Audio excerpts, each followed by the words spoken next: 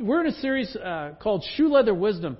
And the reason for that is James is just a really practical book. It's just kind of rubber meets the road kind of book. And so we decided to give it that title because it's kind of, as you walk through this life, James has some really practical things to say. And that's why we gave it that title. So we're going to start in James chapter 2. We're going to go through 14 and 17. We covered that some last week. We'll highlight a little bit this week. And then we'll go to 18 and 26 and cover the rest of it there. So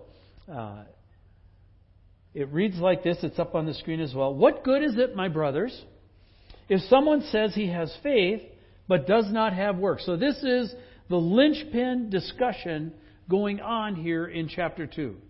All right? What good is it if someone says they have faith but they do not have works? Can that faith save them? If a brother or sister is poorly clothed or lacking in daily food, and one of you says to them, "Go in peace, be warm and filled," without giving them the things needed for the body, what good is that?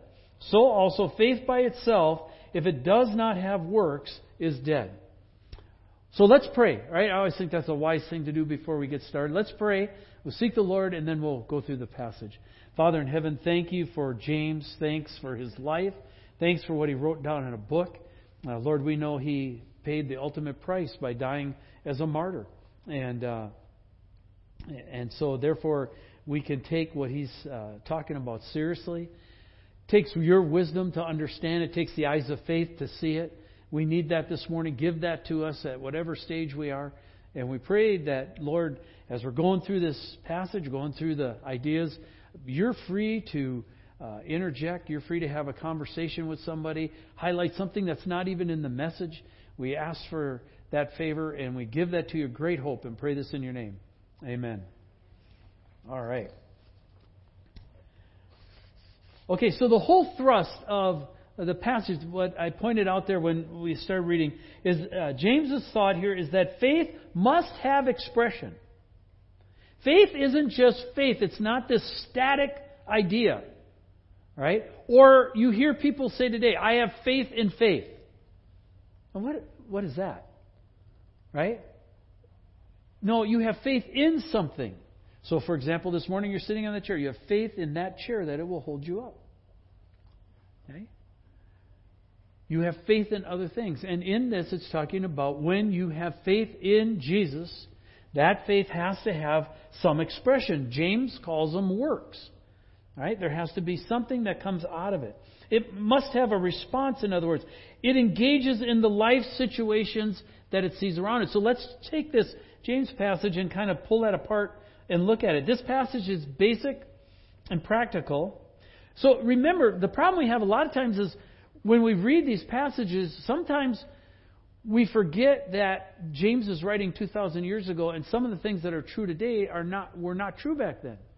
Right? So, for example, when we hear, if you see a brother or sister without food and we should meet the need, and then we see the people on the street corner, and then we have a television show that brings up the needs downtown Seattle, and then we hear the needs across the world in Afghanistan, and pretty soon we're like, right? And we're just paralyzed and we do nothing. James had none of that. There was no TV. There was no internet. There were no cell phones. There was no cable. There even wasn't something as basic as radio. Right? We'd call radio kind of old school, right? But there was none of that. And so when he's talking, the passage was directed at what you saw around you.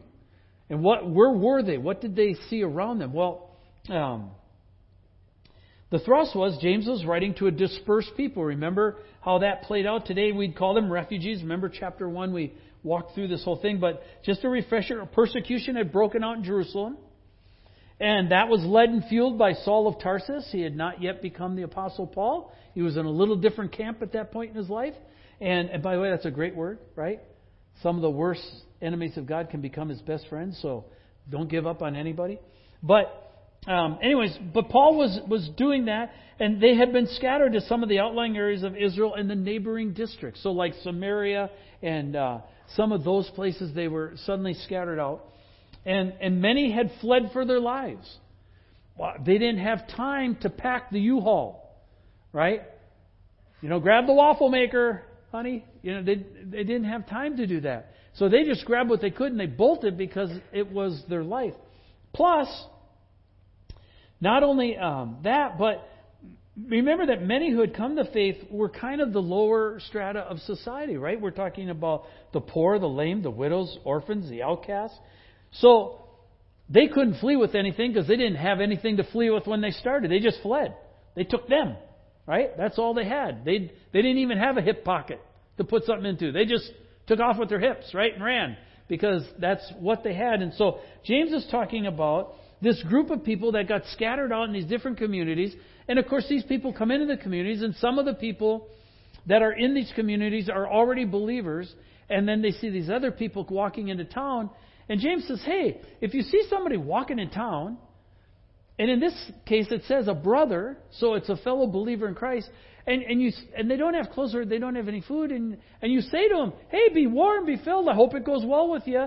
Do you know where you're going? Well, I hope Jesus gets you there. Blessings. He's like, what are you thinking? Like, how can you call that faith?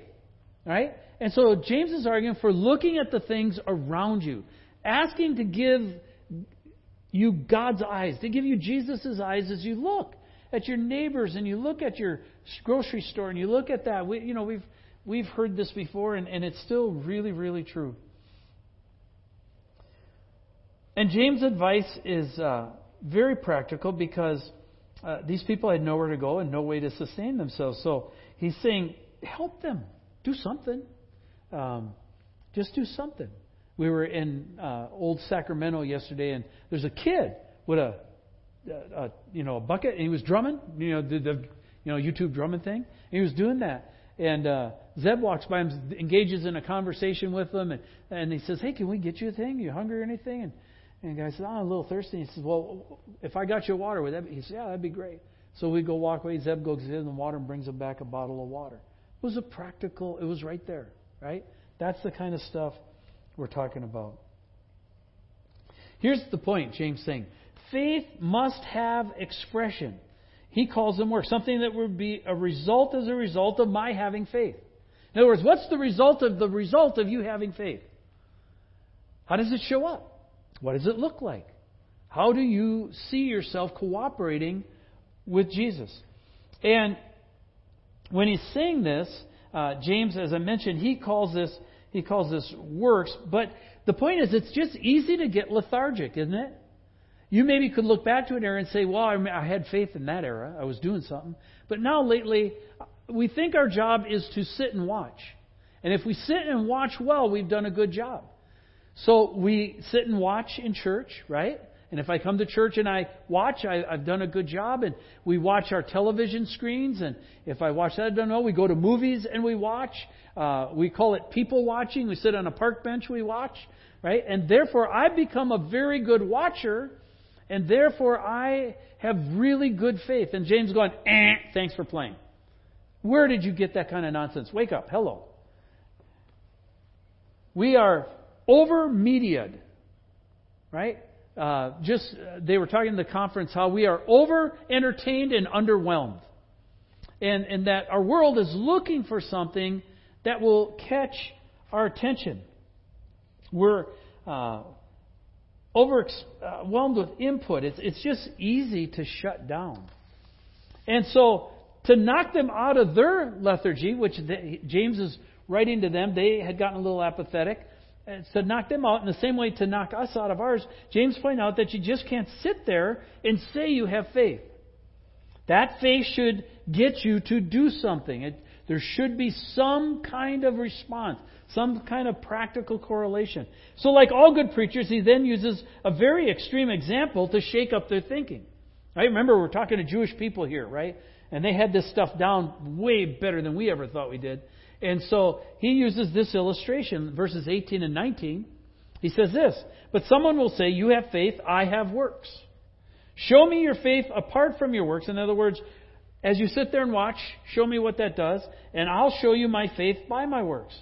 You believe that God is one, you do well. Even the demons believe, and they shudder. He's saying if you just sit there and watch, you're no different than the demons. Now that's a kind of a radical illustration, right?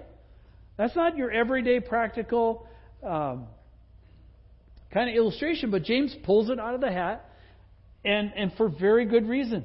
Aja Brown, that's a name you might not know. She was a speaker at the conference. She's the 2-time elected mayor of Compton, California. She was elected as mayor at 31 years of age. Black gal, incredibly intelligent, and she's a believer in Jesus. Really, really fun to listen to her. She's something else. And she was one of the main session speakers this week while we were there. And they're calling her work and the work of others that they're doing down there the miracle of Compton. All right? And some of you may have watched the film Compton, or maybe your only connect with Compton is that's the town Richard Sherman came from, and you recognize that name from there, or that kind of thing. But Compton has been an absolute war zone. Matter of fact, Aja's grandmother was shot to death in a gang war in Compton. And so it's just been basically a hellhole. And she has been elected mayor, and through 12 points of action that they're doing in the town, they are redoing the town, and it's called the Miracle of Compton.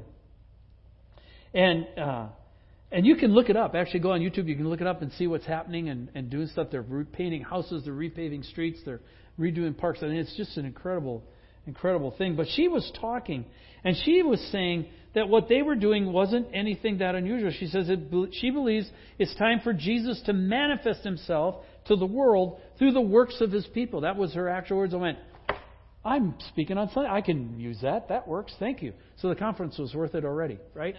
And but she was saying that the world is tired of people talking at them. They want to see people doing something for them. Right? And so she said, we've just sat down to think practically, how can we do something that people will resonate with in that particular community? And it's, again, Bob Goff, one of the other speakers, he's just an amazing person and speaker. He's one of my favorites. And it would take way too long to list everything he's done or doing around the world. He's just a crack up. And he's the ambassador to Uganda. I mean, he's just done all kinds of things. And he said this in relation to the topic this morning. He said that fail trying.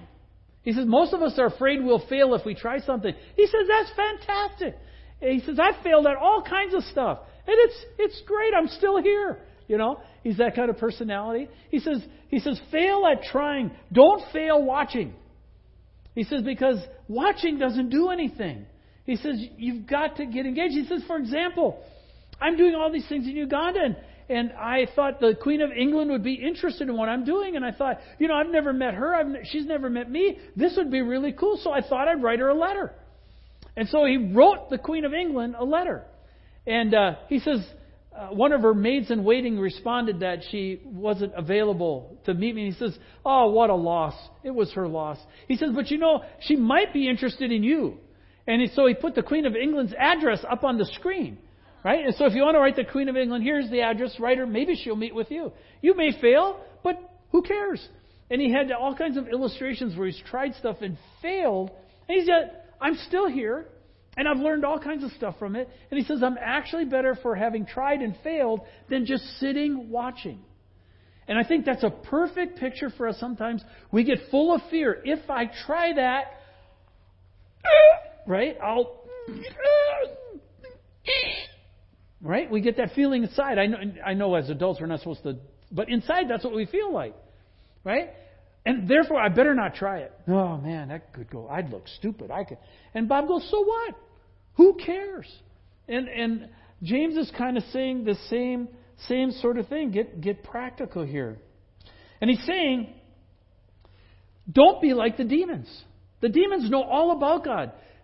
James says they know Scripture. Satan can quote Scripture. But it doesn't change them. They're still in opposition to God. He says they know Scripture, they know the truth, and they tremble, they shudder, but it doesn't change them. He says the whole point of it is it's supposed to change you. So he's saying this, don't just sit on your backside and affirm truth, Find a way to get involved. Most of us go, church is boring. You know why it's boring? Because we aren't engaged. If we actually did the stuff we talked about, I guarantee you the Christian life is many things. One of them, it's not, is boring. Terrifying, right? I'm looking at these guys right now, Papua New Guinea. Yeah, terrifying, out of my comfort zone. Anything but boring when you actually are engaging in faith. It's when we just sit that it gets really boring. And then we get distracted and we look for some kind of other adventure that we're trying to find. So the thought here that James is trying to point out is their belief doesn't move them to action. So good faith should produce good fruit. It should produce some kind of effect. And then James uses two very well-known historical examples, and we'll move on then to verse 20 and 23, that they would be very familiar with and that we're probably familiar with as well, Abraham and Rahab. And I want to pull some lessons out of this now as we've set the table with this. And the passage we're going to look at, by the way, James 2, 20 to 23, this is the passage that caused Martin Luther heartburn and made him call the Epistle of James a book of straw. And it has to do over this word of works. So let's look at this together and we'll walk through it. Okay? Do you want to be shown, you foolish person, that faith apart from works is useless? Was not Abraham, our father, justified by works when he offered up his son Isaac on the altar? You see, that faith was active along with his works, and faith was completed by his works, and the scripture was fulfilled that says, Abraham believed God, and it was counted to him as righteousness, and he was called a friend of God. Before we go and pull that apart, a couple things. We said last week that the key distinction has to be made that we can't be saved by good works. None of us are good enough. Now, a number of us know that inherently because we were creepy, crummy people before Jesus found us. Some of us are pretty good, though. And we're going, you know what? Compared to the rest of the human race, top 3%. We're rocking, okay? We're just up there. And maybe that top 3% can get in. And the Bible says no. All of us have sinned in some way. All of us have fallen. We all fall short of the glory of God. So unless you're perfect, you don't get in. And what we know from the Bible is the only perfect person who ever lived was the Lord Jesus. And therefore, you can't get in for good works. So we are not saved. We cannot be saved by good works. But, and this is huge, when we're saved for good works. So we cannot be saved by good works, but when we're saved for good works. And that's a really key distinction that we need to point out again. The good works are only a validation and an expression of God's Holy Spirit at work in us once He grants us salvation. Right? It's by the power of the Holy Spirit that He generates these things that we call obedience or works. James points out that works are a fulfillment of God's promise to Abraham. They were the natural expression of Abraham's, believing in God. James says, was not Abraham justified by works when he offered up Isaac on the altar? So what was justified? Abraham's works or his faith? Well, it wasn't his salvation that was justified, but his works were justified because he was stepping in obedience to what God had asked him to do.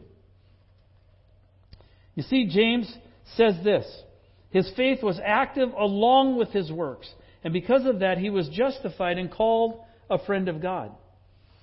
What's being emphasized here is the power and the beauty and the necessity of obedience. There is a type of Christianity exists in America that says this: God is for you. You need to pray a prayer. If you pray that prayer, you get the go to heaven card. Once you get the go to heaven card, you put that in your back pocket. Live your life. You don't have to do anything. When you show up to heaven, pull the card out, show them the card. You're a card-carrying member. You walk right in. Check the card in the machine. It opens the gate. You walk into heaven.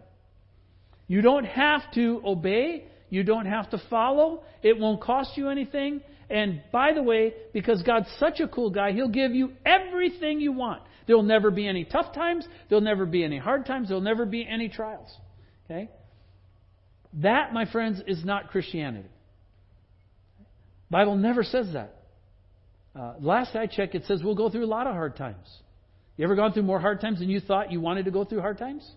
It ever been longer than you wanted it to be? Ever been slower than you thought it should go? Like, okay, can we get this off? I'm done. Hello? Right?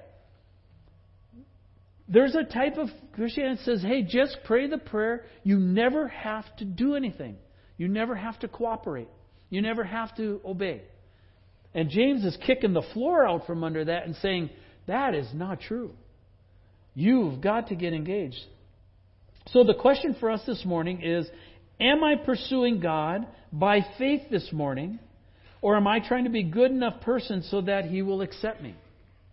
Right? Do I come to church because it's my way of gaining God's approval? Or do I come to church because faith tells me to come to church? It's not, the difference isn't that far apart. But it's really close. Paul writes in Galatians, this says, O foolish Galatians, who has bewitched you? It was before your eyes that Jesus Christ was publicly portrayed as crucified. Let me ask you this, only this.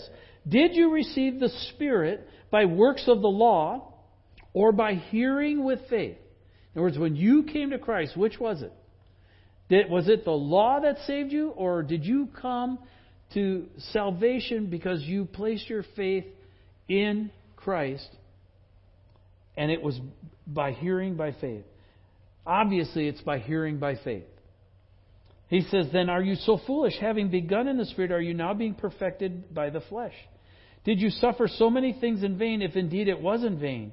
Does He who supplies the Spirit to you and works miracles among you do so by works of the law or by hearing with faith?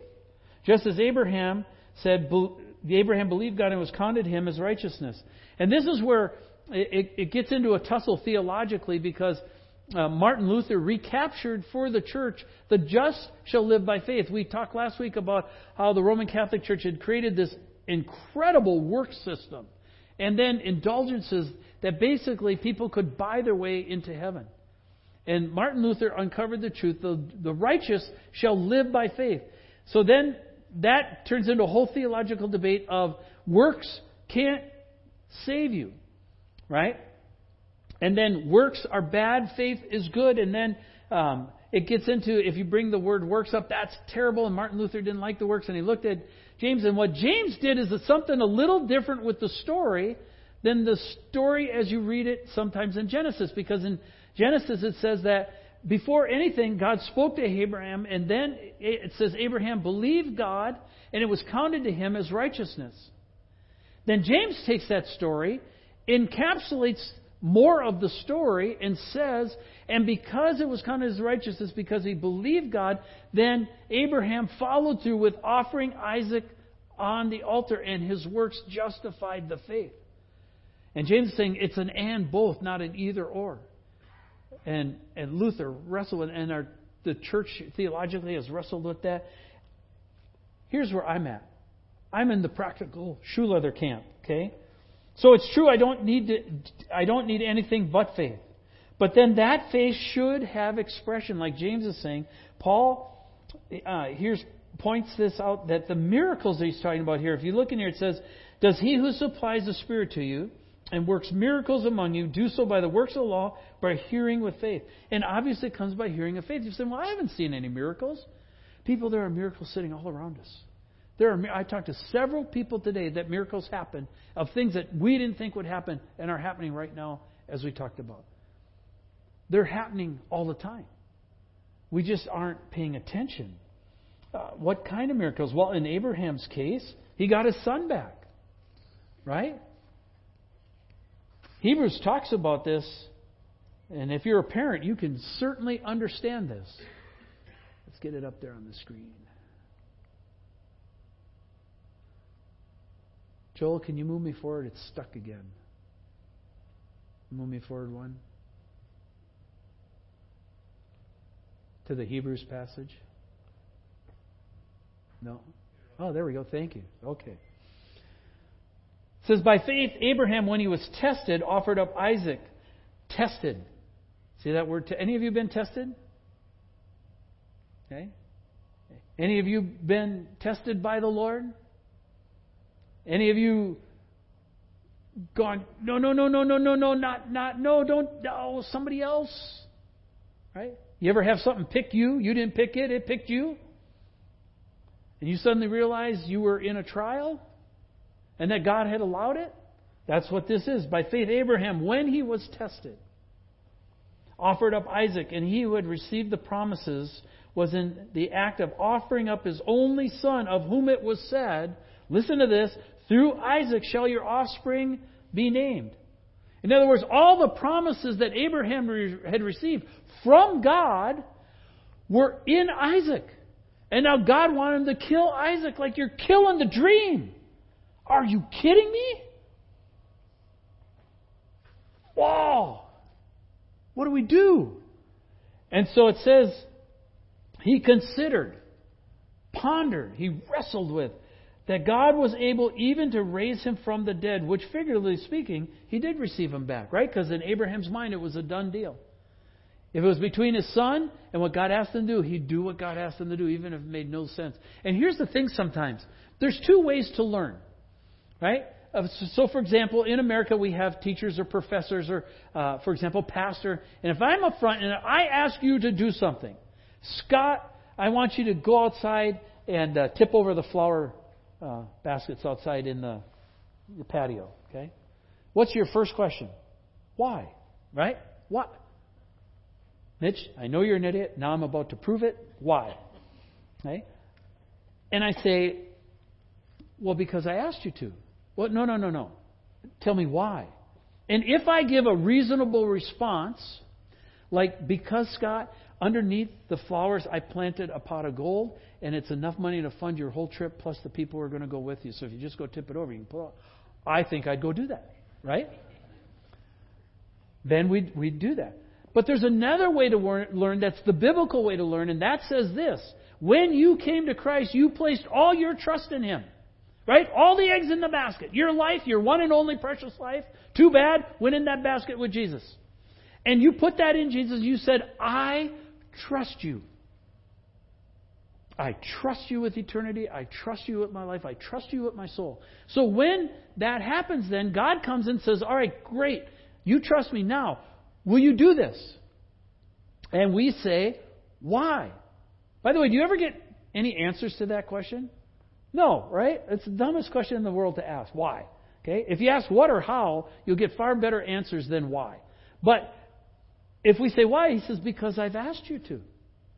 And if you do what I ask you to do, you will understand then why I asked you to do it, and it will work out really good for me, and it will work out really good for you.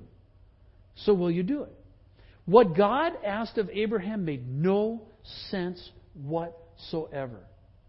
It was absolutely backward. It was a terrible idea. It violated. I mean, he was old already. He was ready to die. Now, I can't have more children. I can't have more promises. I can't have more progeny. I tried that a couple times. It didn't work out really well. Right? It kind of messed up. I don't have room, God, anymore for more promises. I got Isaac. You can't kill Isaac. And God says, I want you to follow through. He didn't say it'll be okay or anything. He just said, will you do this? And when Abraham followed through, then God did something supernatural in sparing His son and then providing the lamb. We know later that lamb is who? The Lord Jesus Christ. Right? God Himself will provide the lamb who will be sacrificed for the sins of the world. What if Abraham had never done that? Imagine how different the history of the world or history of faith would be. So God wants us to learn by obeying. Then He jumps to illustration number 2. That's Rahab. Rahab's a fascinating story. He says the other in this. So obedience can be painful. This one is obedience can be scary. You ever had God ask you to do something scary? It says, you see that a person is justified by works and not by faith alone. And the same way, so he's referring to Abraham, and in the same way was not also Rahab the prostitute. That's what she was a prostitute. She was a whore. You go, oh, don't say that. They must have got that wrong. Or she was a prostitute. She's the most unlikely person in the whole scenario to respond to God in faith. It says the prostitute was justified by works when she received the messengers and sent them out another way. For as the body apart from the spirit is dead, so also faith apart from the works is dead. Why would James pull this? Right?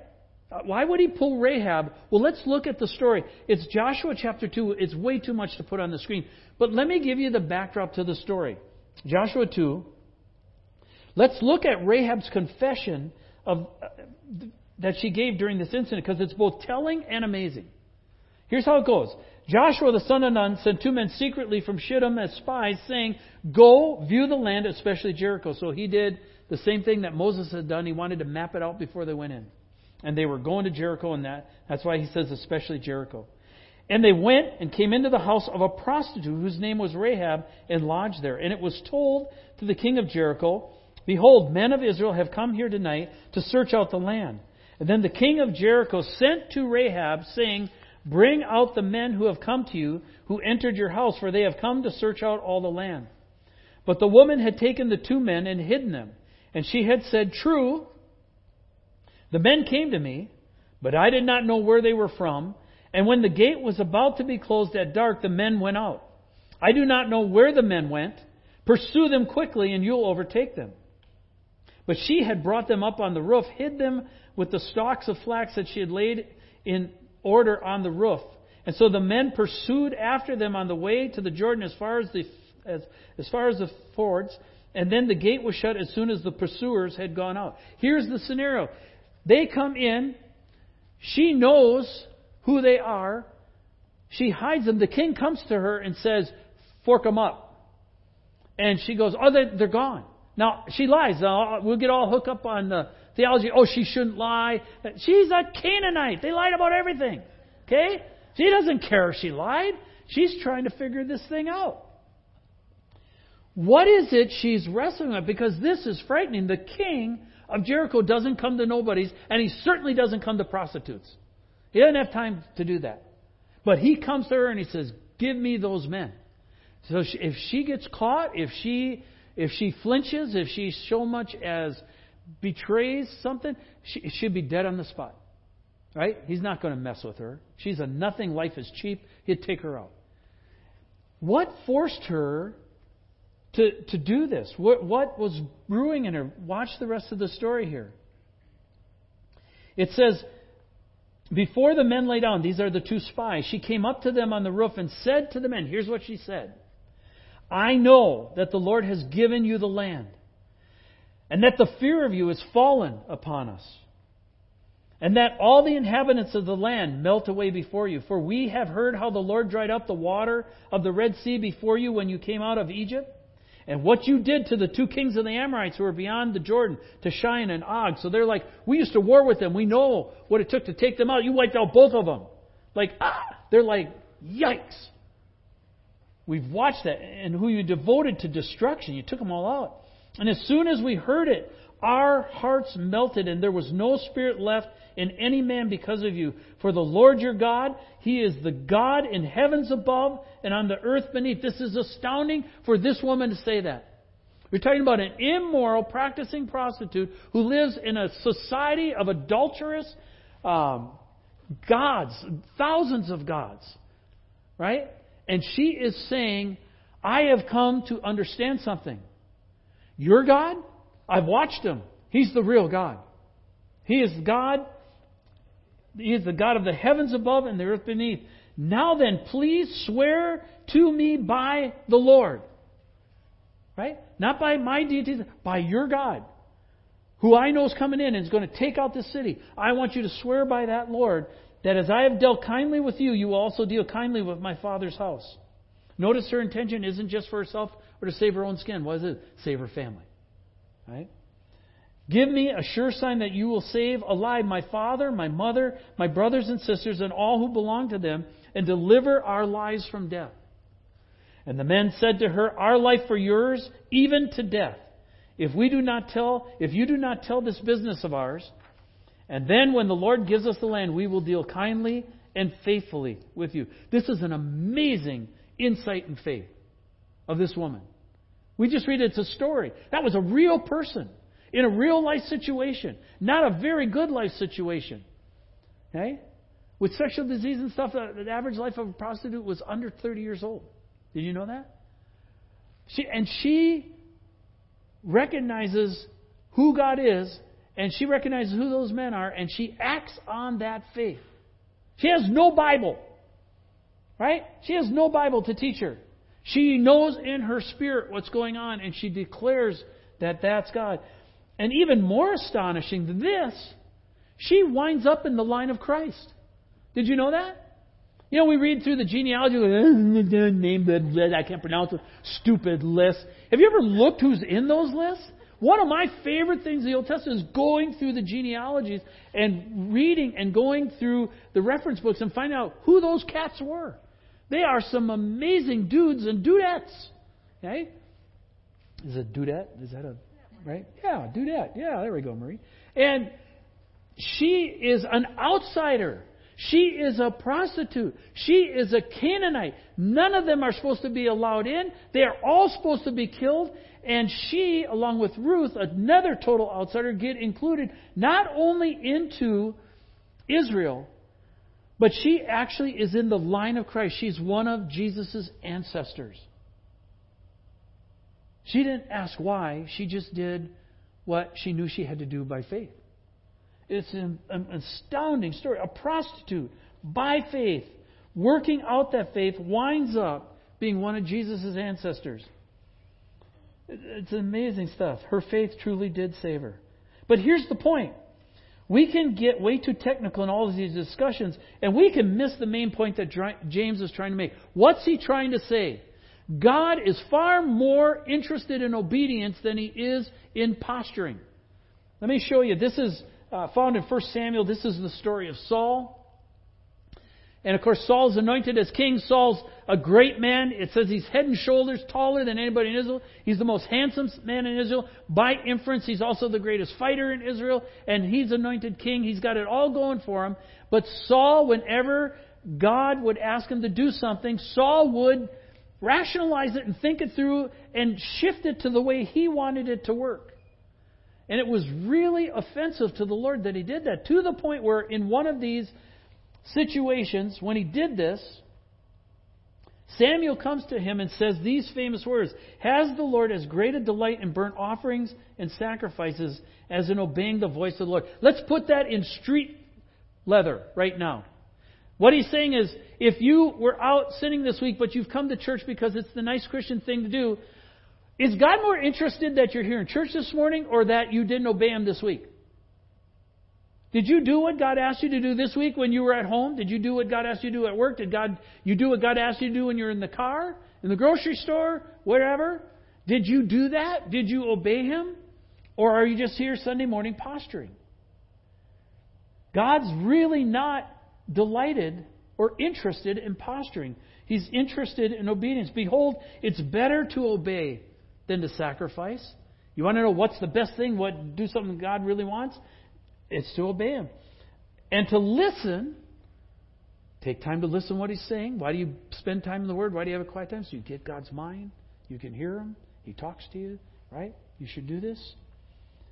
For rebellion is the sin of divination or witchcraft. And presumption is as iniquity and idolatry. In other words, rebellion. Because you've rejected the word of the Lord, He has also rejected you from being king. Saul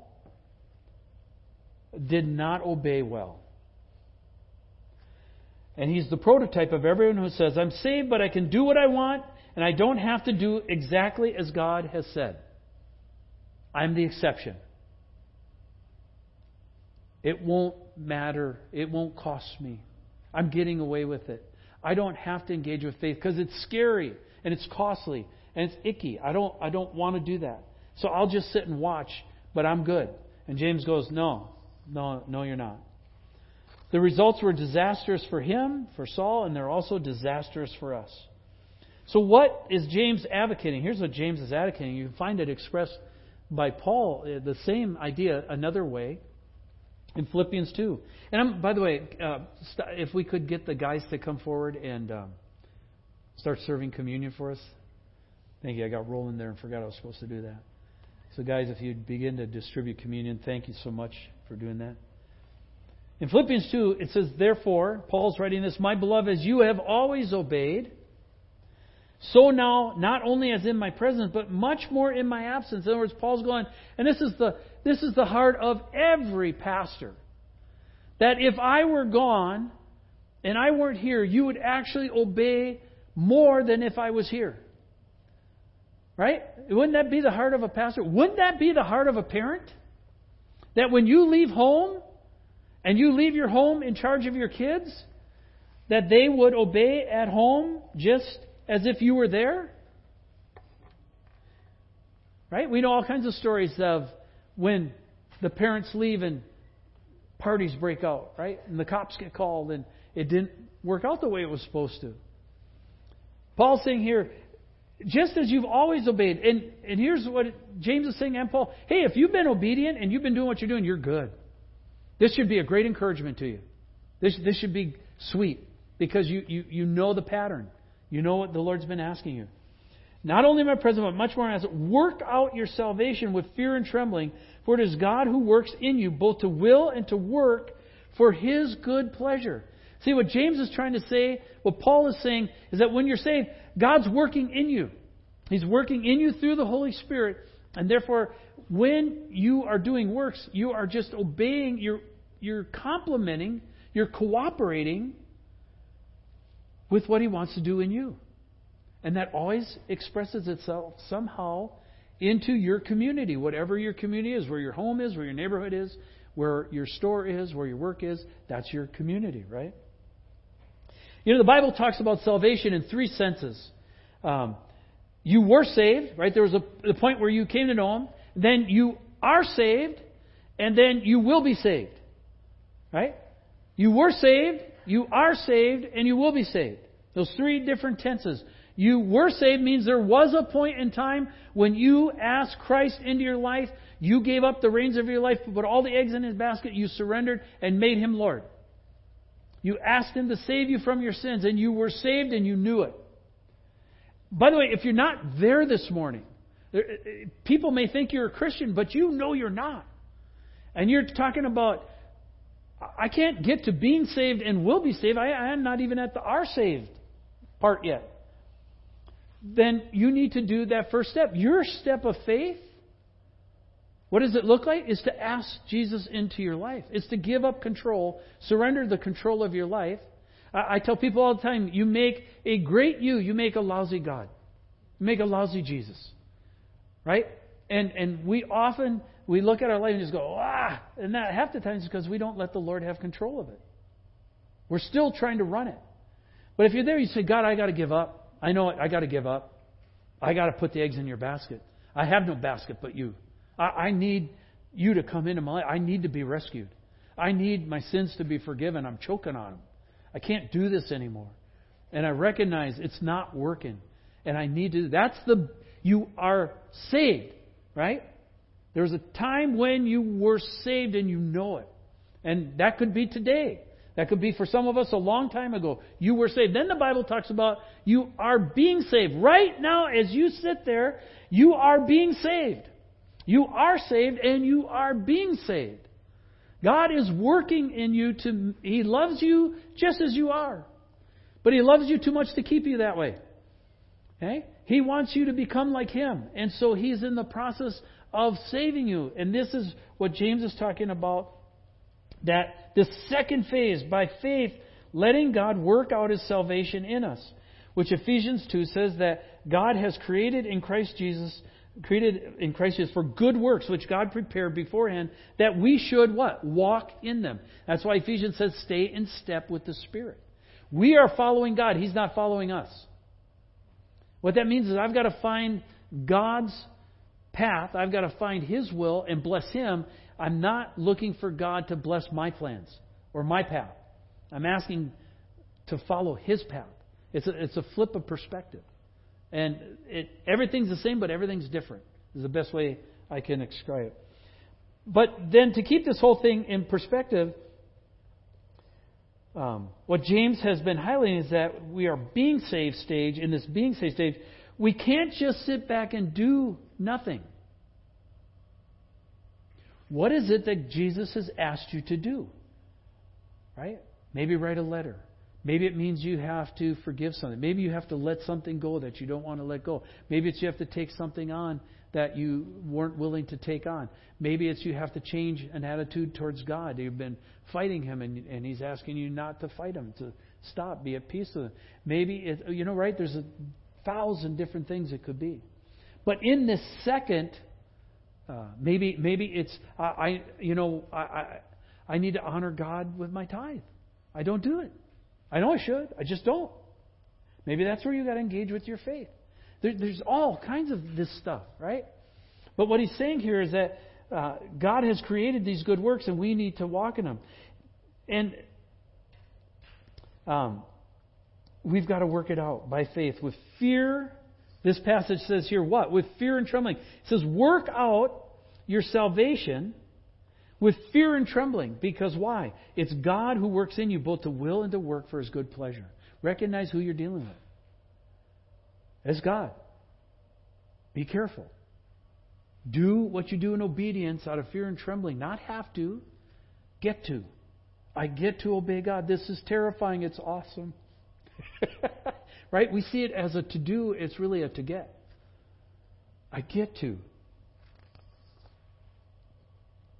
Now, if you're doing that this morning, if you have been doing that this morning, if you did that this week, you should be really encouraged this morning. This should reaffirm everything you heard the Lord tell you this week as you listened to Him, as you prayed, as you thought through. Right now I'm reading through the Psalms. How David wrote that stuff, and it speaks 4,000 years later as clear as it did then. Unbelievable. Right? I just got lost in that this week. Just stuck in a psalm and couldn't even get out of it. How did he capture that? That was just stunning. So you should be really encouraged. Many of us are there. Many of us do that. That's where we have been. And that's why we're having the impact we're having as a church. That's why things are happening. And that's why we see the Lord doing things, because we're stepping in obedience. If not, the question would be, all right, what would it look like this week to take a step of faith? Bob Goff, again, one of the speakers at the conference, says, remember that story about Jesus where he got in the boat and then he said that Jesus preached, and then when he got done preaching, he looked at Peter and what did he say? Push out a little deeper. Lower the nets. And what did Peter say to him? Lord, we fished all night. Nada. Zilch. Zero. But because you've asked us to, we'll do it. Right? And what happened? The nets were full. Right? Push out a little deeper. God might be saying this morning, you got to push out a little deeper. Where you're at, the depth won't work. You got to push out a little deeper. Bob Goff said just his illustration was extend a hand to somebody. He's had an affliction and it wasn't really a stroke, but something. But his left hand is shaky, so he keeps his left hand in his pocket. He said because he doesn't want people to see his handshake. But he says, you know what? Half the time when he's greeting people, he has to reach out and touch them. He says, I have to reach out with my shaky hand. And he says, what would it take for you to reach out with your shaky hand of faith?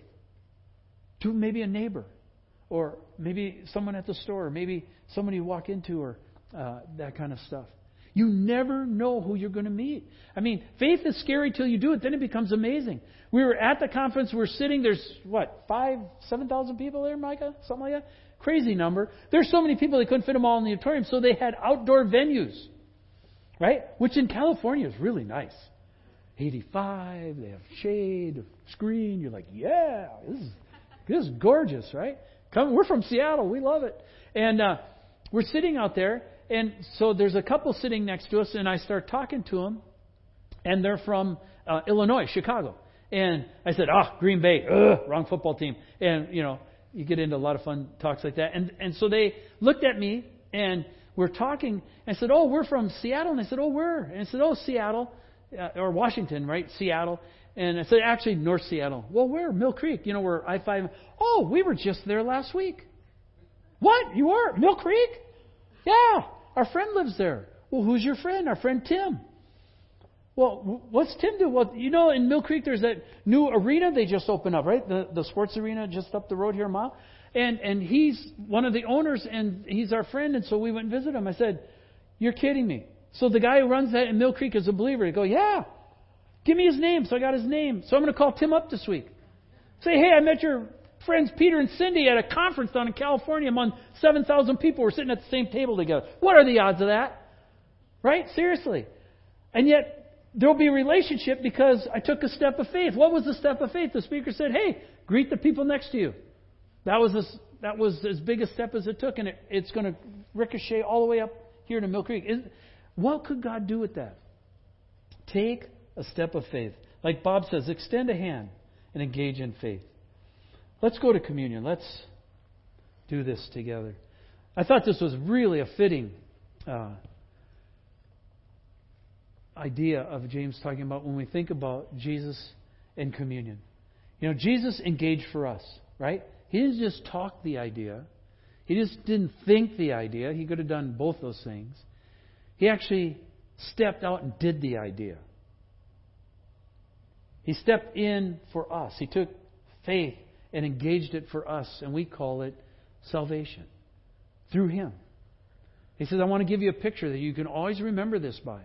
When you think about trusting me, when you think about those scary places where I ask you to take a step of faith," He says, "Remember, I took the first step. This is my body. It's going to be broken for you. Right? It's going to be painful, but I'm going to do it. I'm going to do it because I love you." He says, "Eat this in memory of me."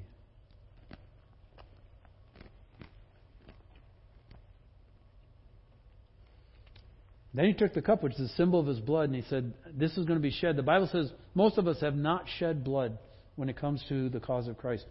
But that's not totally true around the world. Around the world, there's a bunch of people right now suffering and shedding their blood just like Jesus shed His blood for the sake of the cause of the gospel. We call it the persecuted church.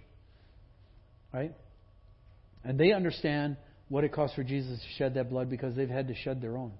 We've not had to in this country yet, but we might have to.